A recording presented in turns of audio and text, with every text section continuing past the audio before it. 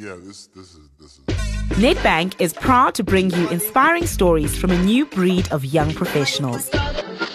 Your circumstances are not permanent. Don't let your circumstances force you into things that you're not passionate about and things that you don't like. Take the risk.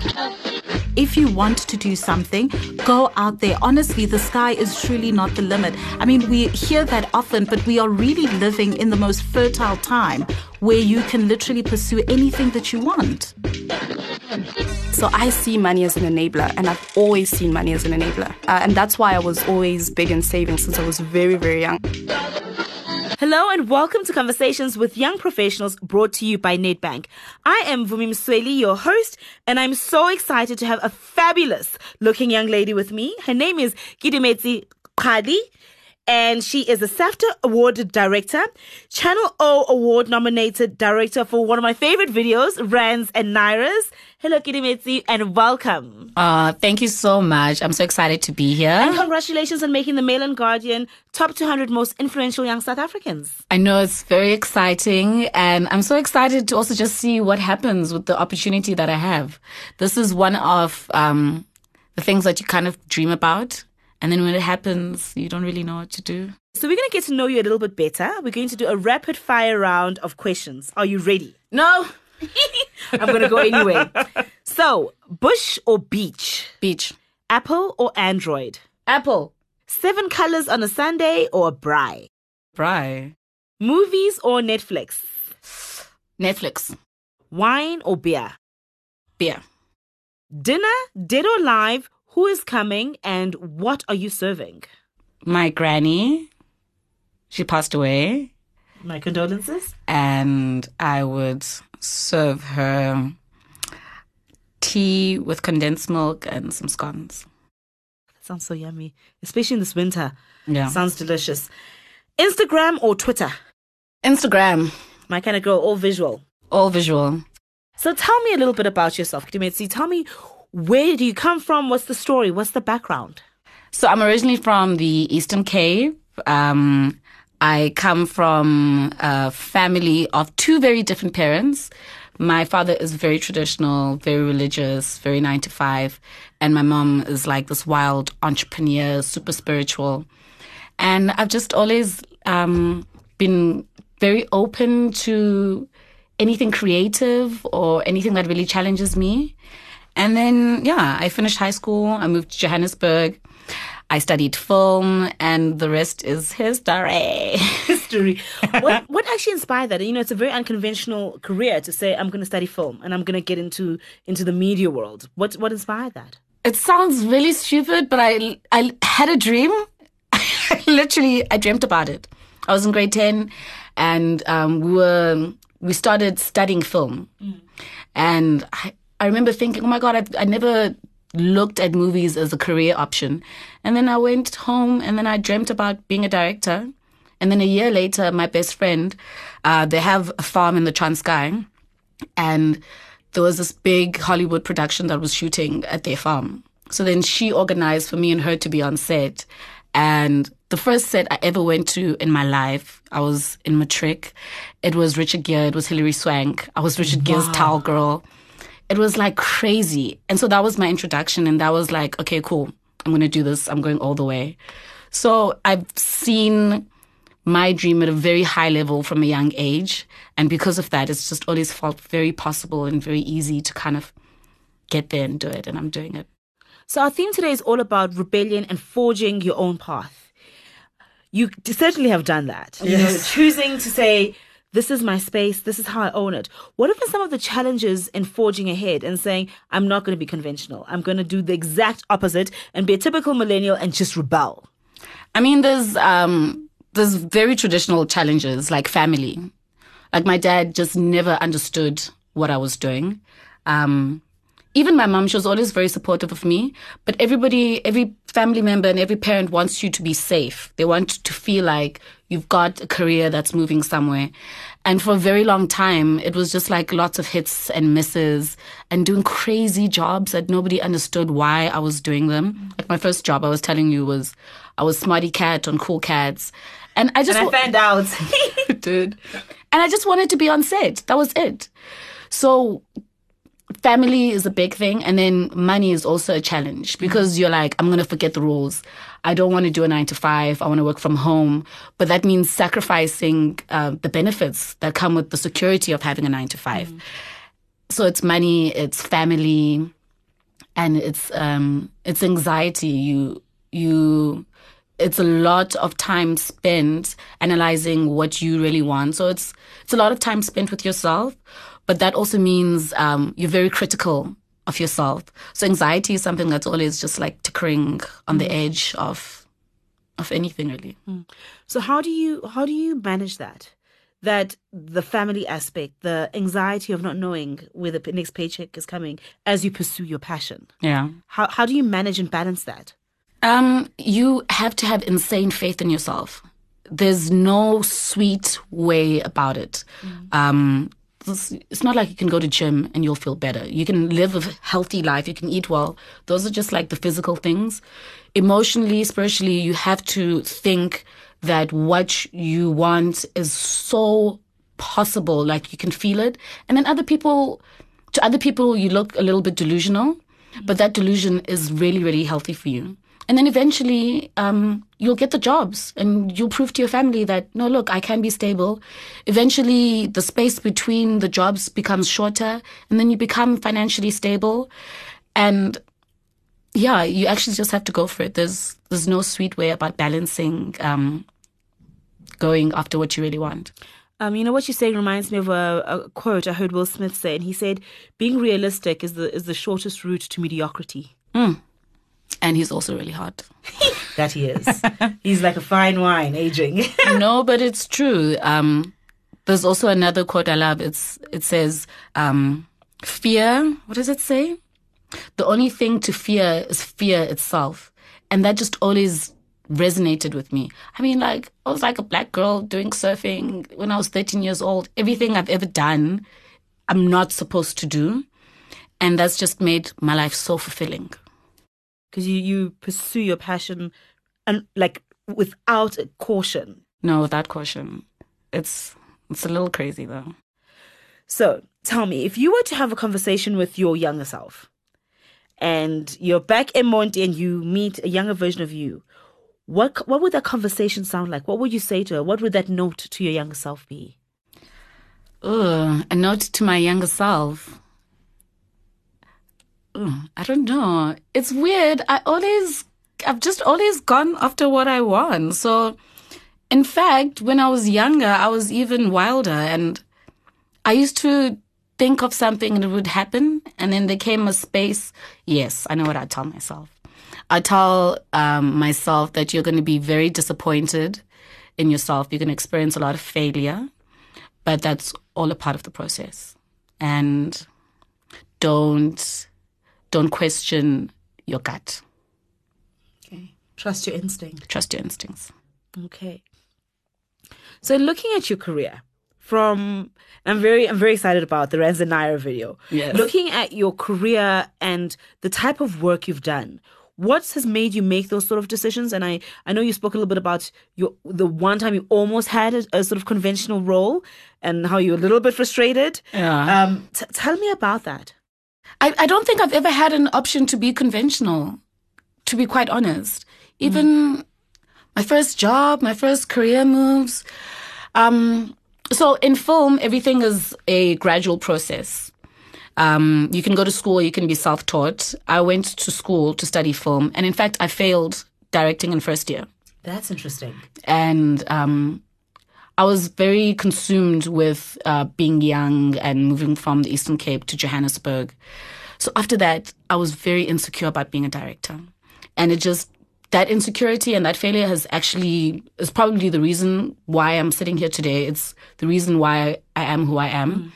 But after I failed, I just wanted to be on set because I continued with after I graduated with producing, but it meant I didn't have a directing reel. And all I wanted to do was to direct. So every decision I've ever made came from, I just want to be on set. So I've done ridiculous jobs. And then... what are some of those ridiculous jobs? Besides being a towel girl for Richard Gere. That sounds like a dream job to me. That was so amazing. Richard Gere's Towel Girl, that was the one. The Cool Cats was another one.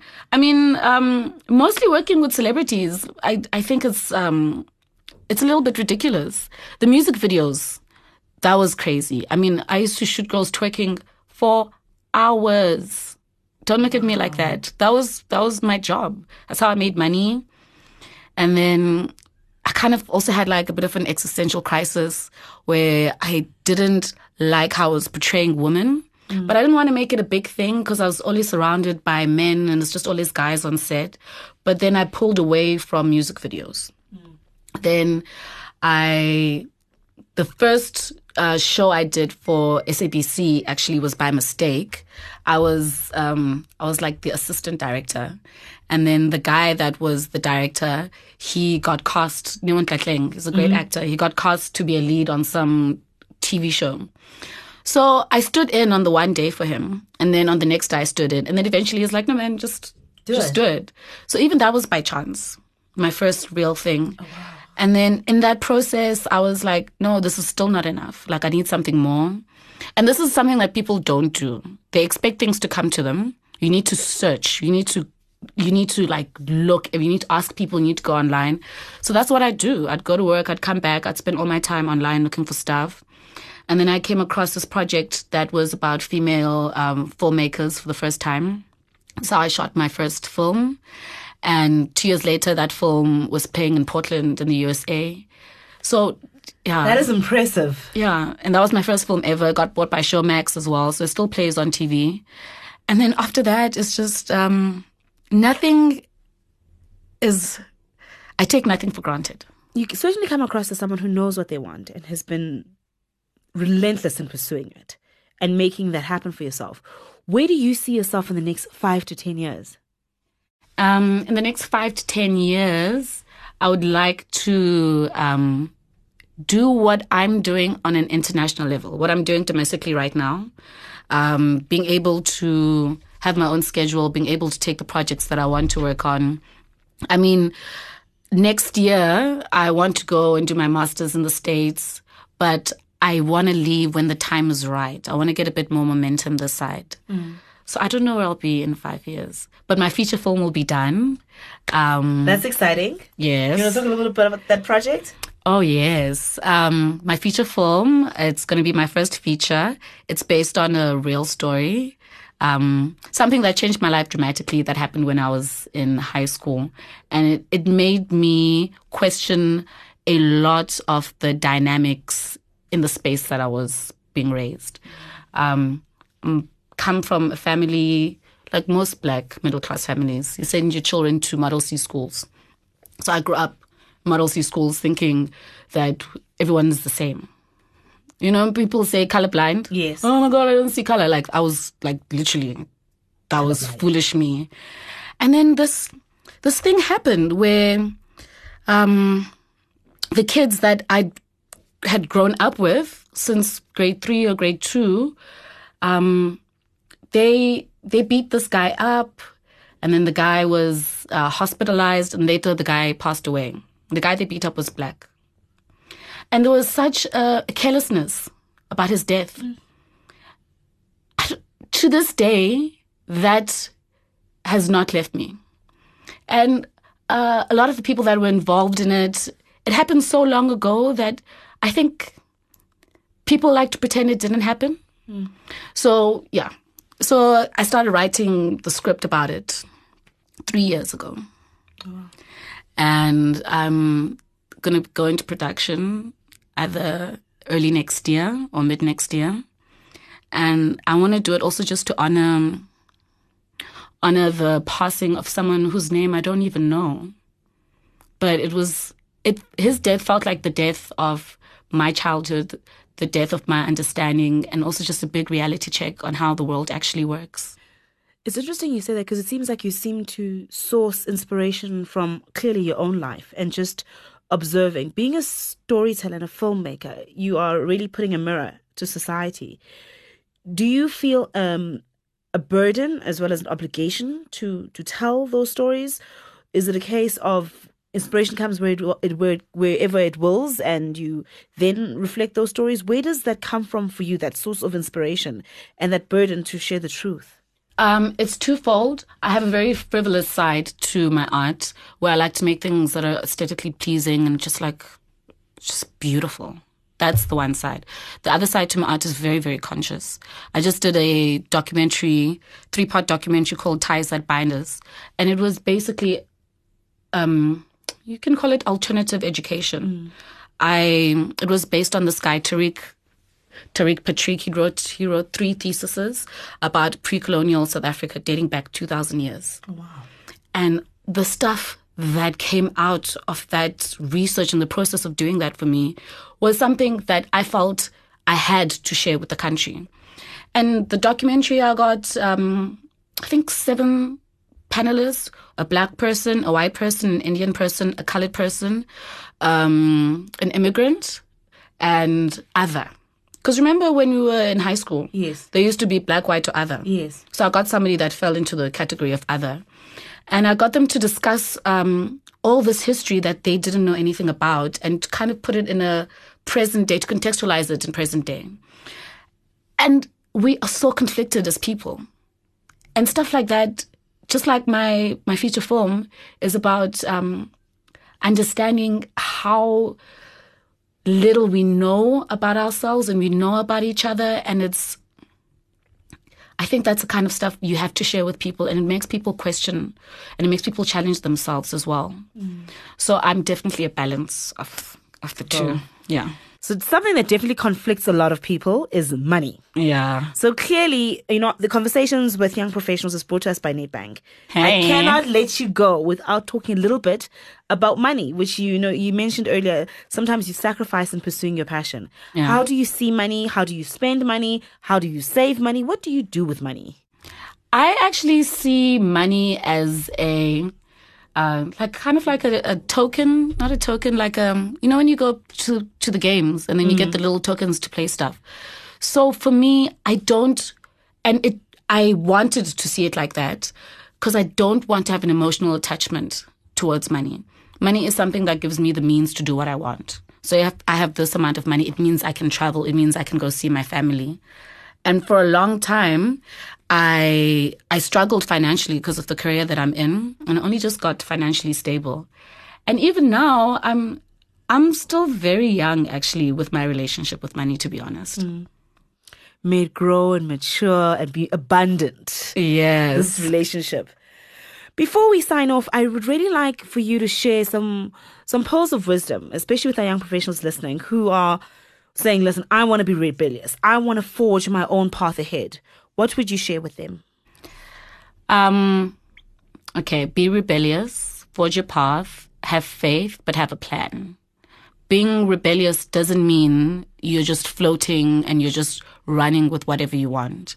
And that's usually the misconception that people have. You need to have a plan, and your plan changes. And you need to have short-term goals and long-term goals. And you just, you need to trust yourself. If you're going to go the route of being rebellious, everyone else will tell you that you're going the wrong way. So you need to love yourself and you need to trust yourself. Love yourself, trust yourself, and have a plan. Wise words indeed. Kitumesi, thank you so much for joining us. Oh, thank you so much. For more info and to hear even more interesting conversations with young professionals, log on to www.youngprofessionals.co.za.